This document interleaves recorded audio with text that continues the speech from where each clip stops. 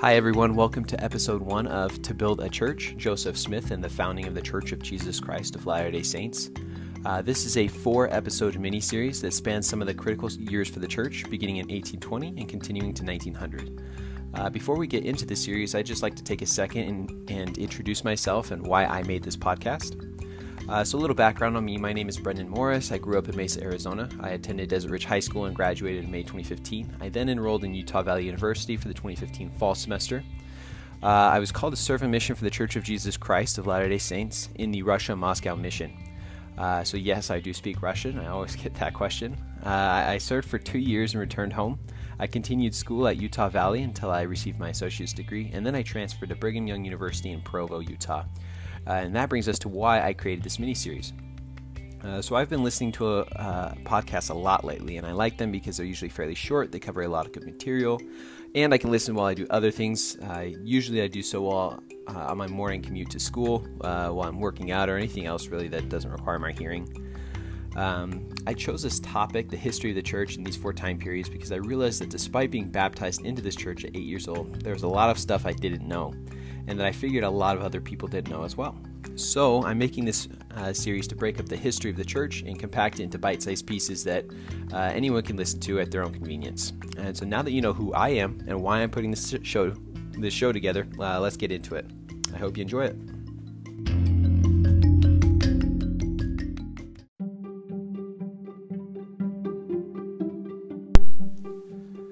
So if you're not a member of the Church of Jesus Christ of Latter-day Saints, at this time I would just invite you to visit comingtochrist.org. This will help you get acquainted with the church so that things make more sense as you go along.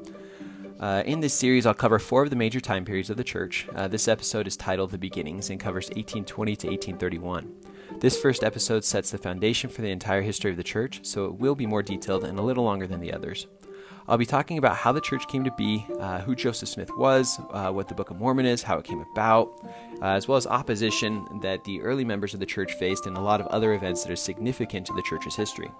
So let's go ahead and just dive right into the beginnings. The name Joseph Smith is a name a lot of people have heard at one time or another, sometimes in a positive light and other times in a negative light. It's important to understand who Joseph Smith was because he plays the central role in the church's history. Joseph Smith was a 6th-generation American. His ancestors migrated to the United States in the 1600s. He was born on December 23, 1805 in Sharon, Vermont, to Lucy Mack Smith and Joseph Smith Sr.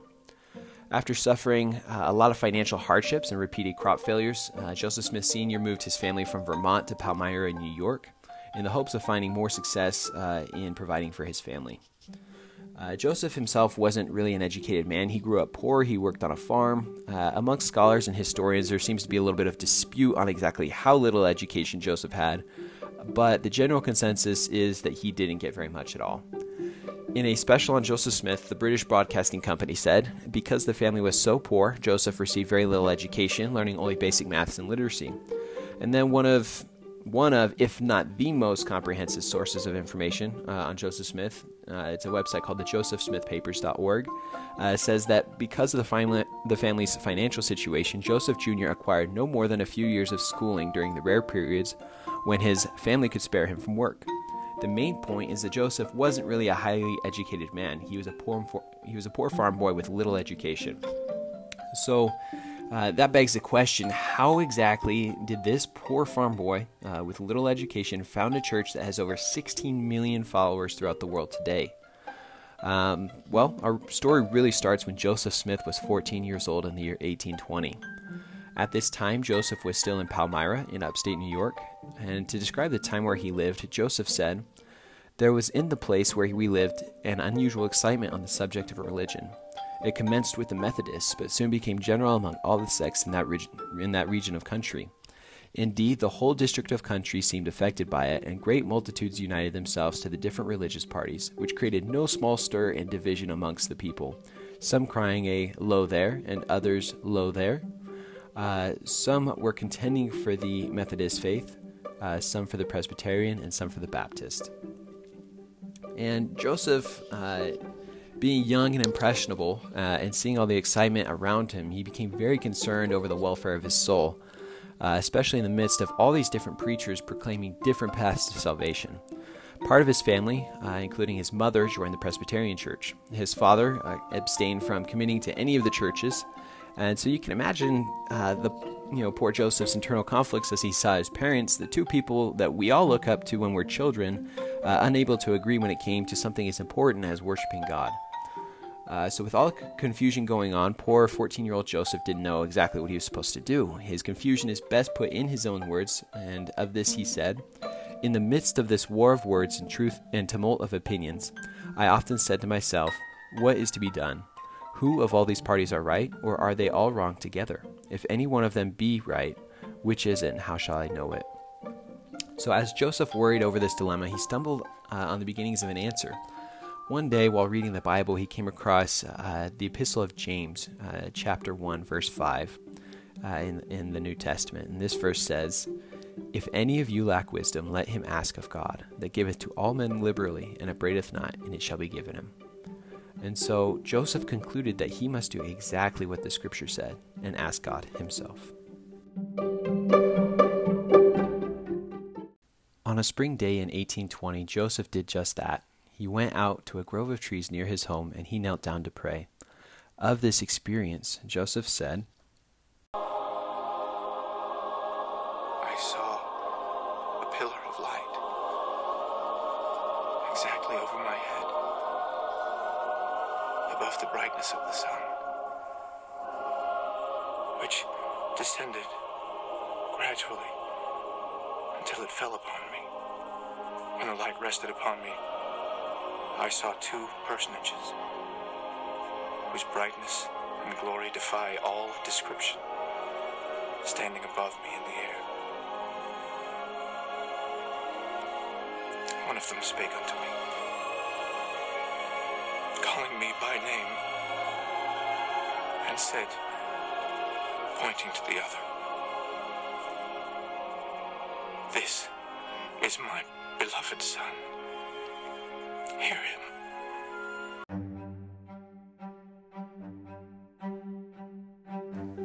According to Joseph's account, he saw two personages. One was God the Father, and the other was his Son, Jesus Christ. Joseph asked Jesus which church he was to join, and Christ forbade him from joining any of them. And this is what Joseph records his answers being. He said that he was instructed to join none of them, for they were all wrong.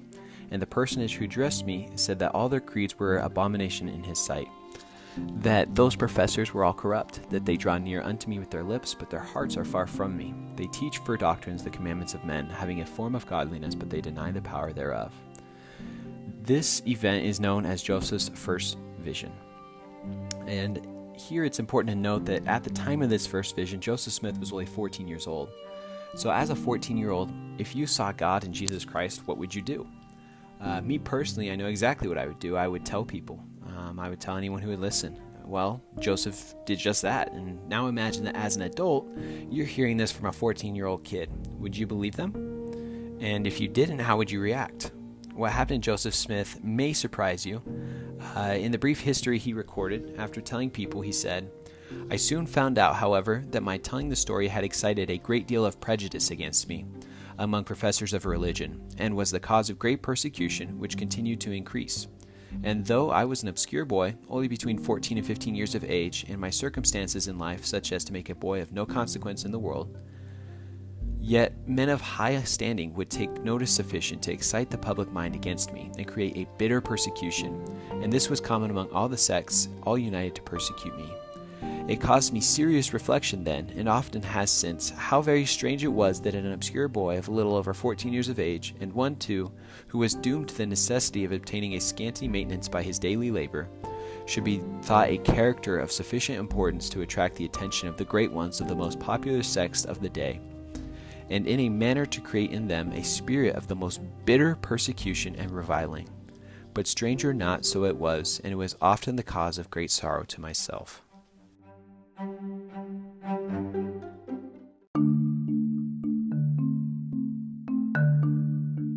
According to the book titled Saints, Volume 1, published under the direction of the church, Joseph spent the next few years working hard, clearing land, turning soil, and doing odd jobs to raise money for his family's annual payment on their farm.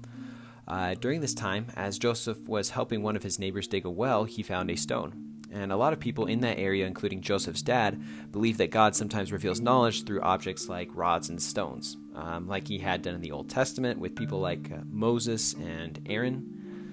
Joseph realized he had found a stone like this when he saw things that were usually invisible to the natural eye.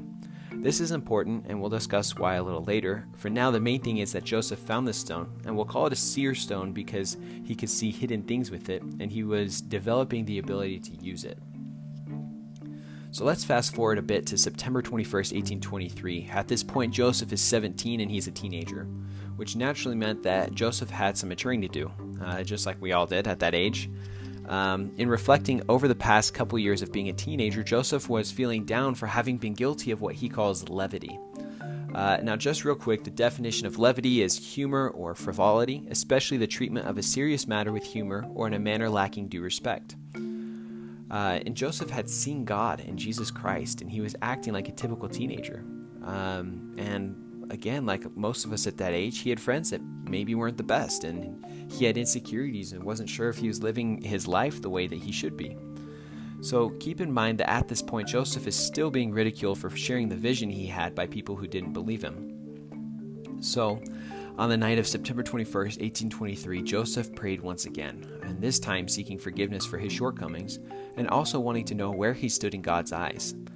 And again, according to his account, something extraordinary happened. According to Joseph's written account, an angel by the name of Moroni appeared to him. He addressed Joseph by name, and he told him that God had a work for him to do. He also said, and this is interesting because we see it now almost 200 years later, that his name should be had for good and evil among all nations, kindreds, and tongues, or that it should be both good and evil spoken among people. And so, like I said, this is interesting because it's already coming true in our world today. All over the world, especially in the United States, though, people have strong opinions on Joseph Smith. Some revere him, and some have some choice words to say about him. Moroni told Joseph about a book written on gold plates that had been hidden that contained an account of the former inhabitants of the Americas.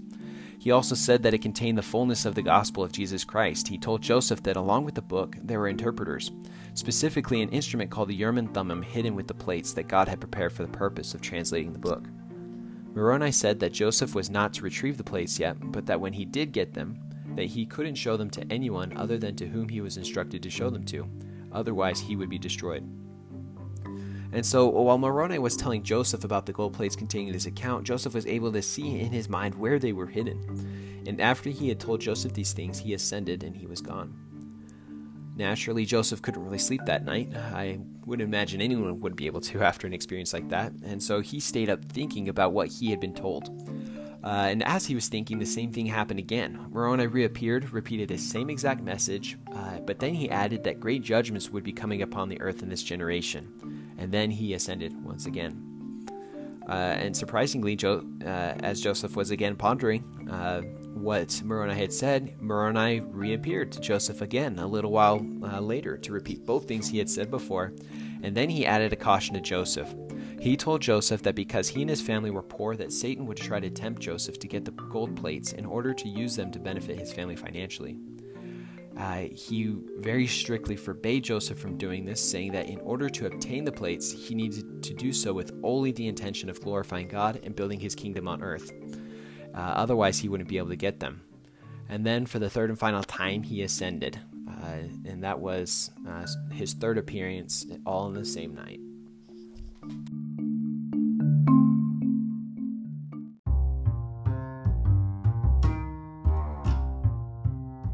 Understandably, Joseph didn't get a whole lot of sleep that night, and as a result, the next day he was exhausted as he was trying to do all the physical labor that was required on his family's farm. And seeing that he was close to exhaustion, his dad told him to go home, and on his way he passed out. When he woke up, Moroni appeared to him again. He repeated his message and then told Joseph to tell his dad what he had been commanded to do. When Joseph told his dad, Joseph Smith Sr. told his son Joseph that it was of God and that he should obey the Lord. So, young Joseph left the field and went to where the angel had shown him the plates would be. The location was a large hill near the village of Manchester in Ontario County, New York. On the west side of that hill, close to the top, there was this really big stone under which was a stone box. After trying really hard, Joseph was able to move the stone using a lever, and he was able to gain access to that box. Inside were the gold plates, the interpreters, and some other things. The plates were about 6 inches wide, 8 inches long, and thin. So you can kind of picture the plates as like basically pages of a book made out of gold. So very thin, but solid because they were made out of a metal. And so Joseph tried to get the plates, but was shocked when he reached for them. And when I say shocked, not shocked emotionally, but physically shocked, like electrically shocked. And he was confused, and so Moroni appeared once again, and he forbid him. When Joseph asked why, Moroni told Joseph that he hadn't kept the Lord's commandments. Already, Joseph had gotten caught up in the excitement of finding golden plates, and he had forgotten the purpose of the plates. Joseph quickly calmed down and prayed, and once again he was able to focus. And so, even this first time already, Satan had tempted Joseph. Moroni reminded Joseph that the plates were sacred, and that they weren't to be used for personal gain or for wealth.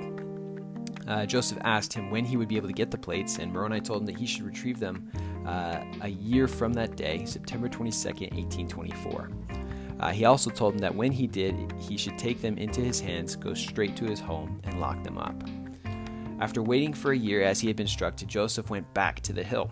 He again gained access to the box, but this time he was able to grab the plates. So as he lifted the plates out of the box, he realized that there might be other valuable things in the box, and he realized that he should probably hide that box again so that they wouldn't be stolen.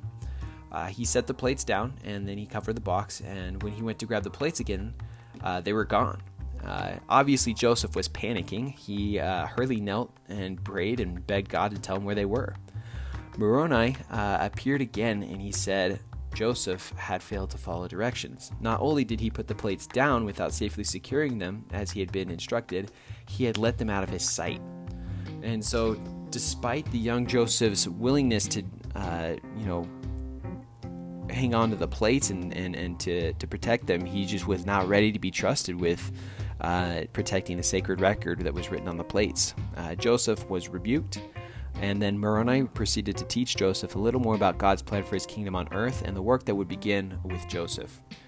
He then told Joseph to return again 1 year from that day, and so Joseph returned home once again empty-handed.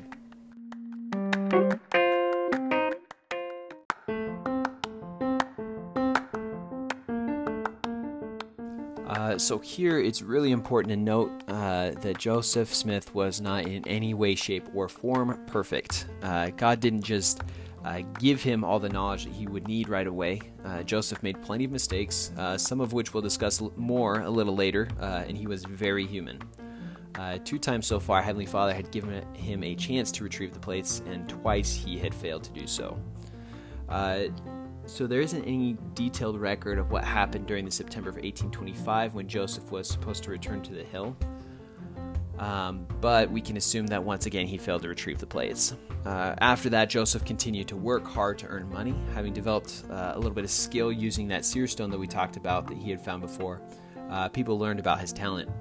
One of these people that learned about his talent hired Joseph to help him find treasure, and so he moved to Harmony, Pennsylvania, hoping that this talent would help him. Well, long story short, it didn't, and so after some time the failed venture ceased. However, during that time, Joseph had fallen in love with a woman by the name of Emma Hale. He continued to see Emma and court her over the next couple of years. In September of 1826, when Joseph returned to the hill near Manchester, Moroni told him once again that he was not ready to obtain the plates.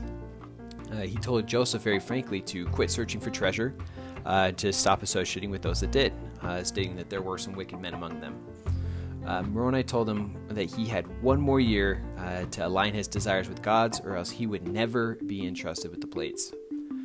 The following January, Joseph married Emma when he was 21 and she was 22 on January 18th, 1827. They moved back to Manchester together. As September of 1827 approached, a lot of people waited in anticipation for the day when Joseph would retrieve the gold plates. Remember, Joseph's been talking about his vision since he was 14, and obviously plenty of people have heard about the gold plates at this point. And so a lot of people wanted those gold plates for themselves. Remember, this is a community where there's not a whole lot of wealthy people. It's mostly farming. And so the promise of gold plates is, understandably very tempting financially. And so this time, Joseph did manage to retrieve the plates, but he was attacked as he returned home with them. Luckily, he was able to escape, and he was able to keep the plates on his person. At this point, Joseph knew that it would only get worse from there, and that he had the responsibility to protect the plates. The angel Moroni promised Joseph that if he did everything that he could, then the plates would remain safe.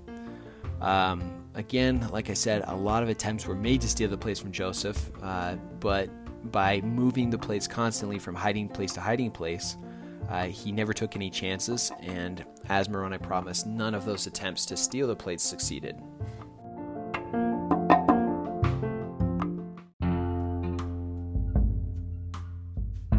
As Joseph studied the plates, a respected man by the name of Martin Harris in the area became interested in his work with those plates. Joseph had worked on his land before, and so they were reasonably well acquainted, and Martin inquired about the plates, and so Joseph told him what he was doing, and Moroni had instructed him to translate the record and publish that translation.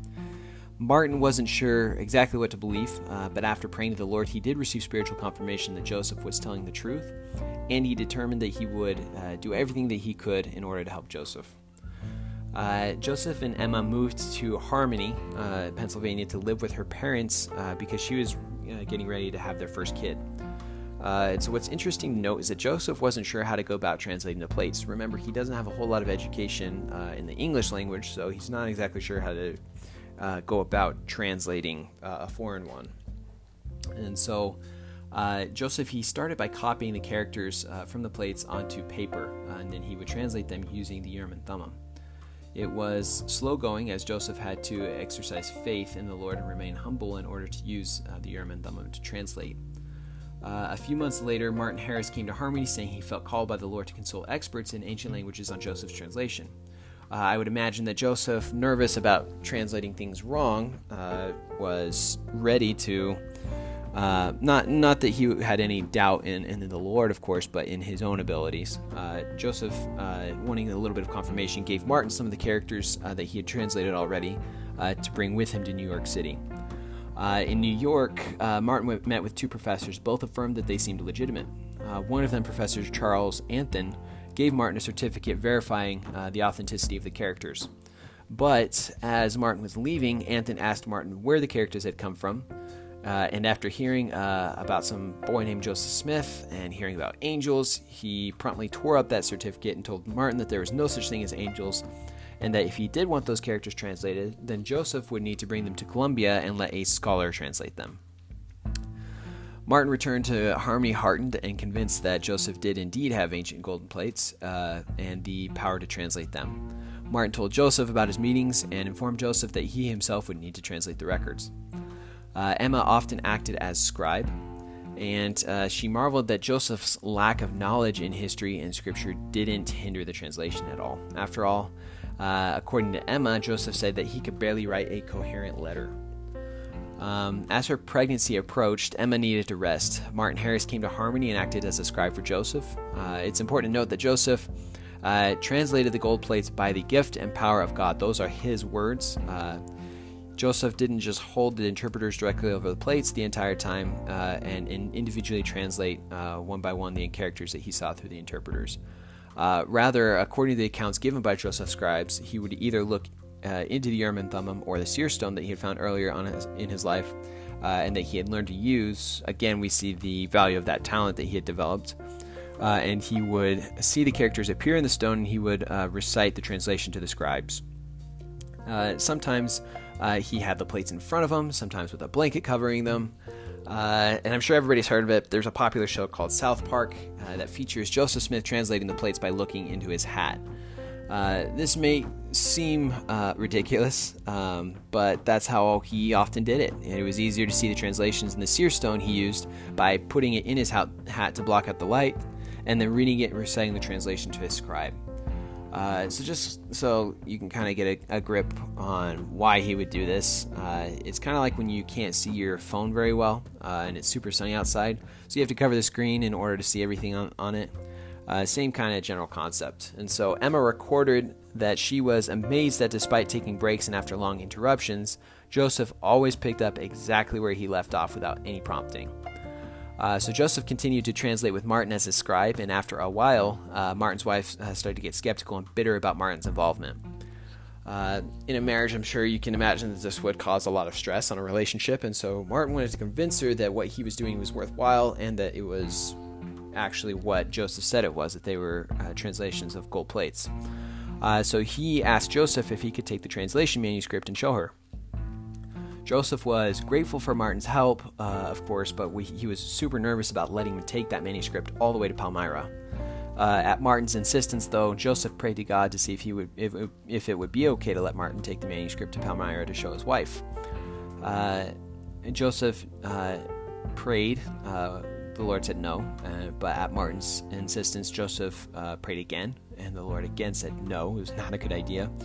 But Martin's persistence, it made Joseph feel that he needed to pray a third time, and so he asked again, and the Lord this time agreed, but with these strict instructions that he only show them to his wife and select people that the Lord said that he could. After his departure, Moroni took the translators from Joseph. Martin didn't follow the instructions. Long story short, he showed them to many people, and as he was showing them off, the manuscript was stolen.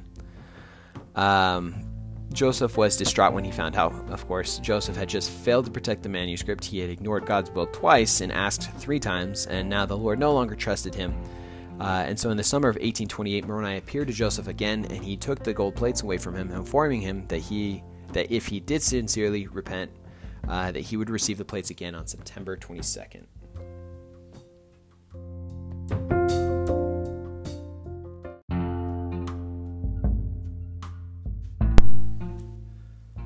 Once again, we see that Joseph was far from perfect. He was extremely human, and this is again evidence of the Lord teaching Joseph little by little. And gradually Joseph was learning, and he was becoming the prophet that the Lord needed him to be. After having been severely chastised by the Lord and having sincerely repented, Joseph was again entrusted with the plates, and this time he needed another scribe. In the fall of 1828, a young man by the name of Oliver Cowdery stayed with Joseph's parents in Manchester, where he began teaching at a school close by. Through Joseph's family, he learned of the work that Joseph was doing, and after receiving confirmation from the Lord through prayer that it was, in fact, a legitimate venture, Oliver left for Harmony to find Joseph. Joseph readily accepted the help. Joseph and Oliver worked really hard on the translation. They worked constantly, as much as their other obligations would allow them.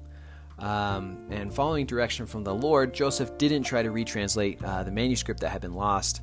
The Lord revealed to him that evil men that had been tempted by Satan had to steal the pages, that if Joseph were to retranslate that portion, that they were going to alter the words that they had on the original manuscript, and then submit that as evidence that because they didn't match up, that Joseph had made everything up and that he hadn't been able to reproduce the exact same translation. And that would effectively cast doubt on the whole translation and discredit Joseph. So instead of allowing that to happen, the Lord had instructed the prophets of old who had compiled the plates hundreds of years before that, thousands in fact, to make an additional record with a fuller account, knowing that this was going to happen. So this time, Joseph was instructed to translate that other record. So during this time, Joseph was also instructed in regards to baptism. After translating a part of the Book of Mormon that talked about baptism, in May 1829, Joseph and Oliver inquired of the Lord to find out how exactly to perform a baptism. They received instruction, and the authority to baptize was given to them when John the Baptist, who is now an angel, conferred on them the Aaronic priesthood, the authority to baptize. Joseph and Oliver baptized each other and were the first to do so in this dispensation. Shortly thereafter, the apostles Peter, James, and John restored the Melchizedek priesthood to the earth by conferring it on Joseph Smith and Oliver Cowdery. Joseph now held the authority and the keys to act in the name of God. Like I said, Joseph and Oliver both had other obligations, and so they worked on the record as often as they could. Things were further complicated as the people in Harmony became less and less friendly to Joseph's presence, and some even threatened him. Another man, inspired by God and the news he had received from his friend, Oliver Cowdery,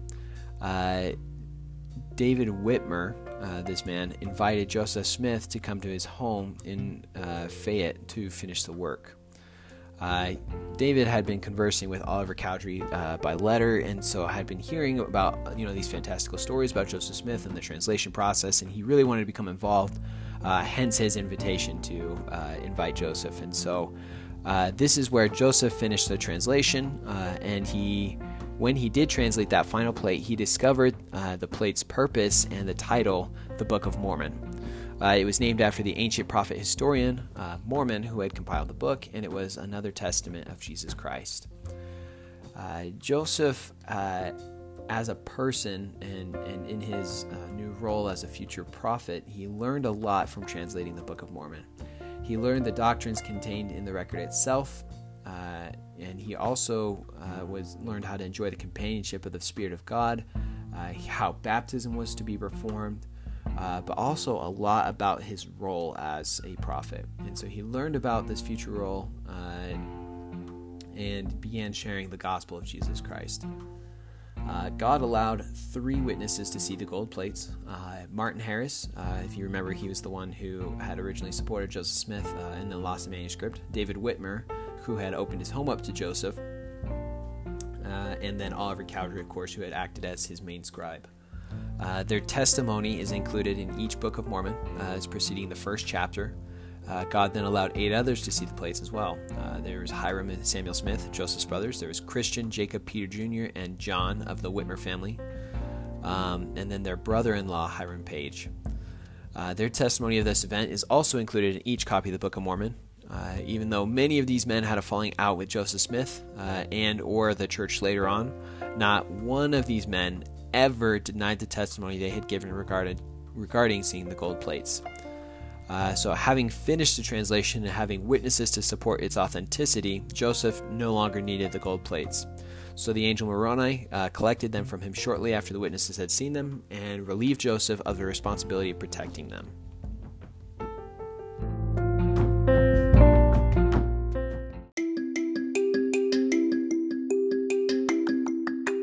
In July 1829, Joseph knew that since he had finished the translation of the Book of Mormon, that he needed to publish it. And so with the help of Martin Harris, Joseph was able to finance the publishing of the Book of Mormon. In order to help, Martin mortgaged his farm and sacrificed in order to put the work of the Lord first. And so it took the printer, Egbert Grandin, and his team of a dozen men 7 months to print the first 5,000 copies of the Book of Mormon. Like I said before, people during this time were still fervently seeking truth. And so many were not content with the churches that they saw around them. And so they felt that there had to be something more. There had to be a better option, a lot like Joseph when he asked Heavenly Father and Jesus Christ which church to join. People such as this were Thomas Marsh and his wife Elizabeth, Solomon Chamberlain, and many others. As word spread about the printing of the Book of Mormon, people began to find the answers that they had been looking for.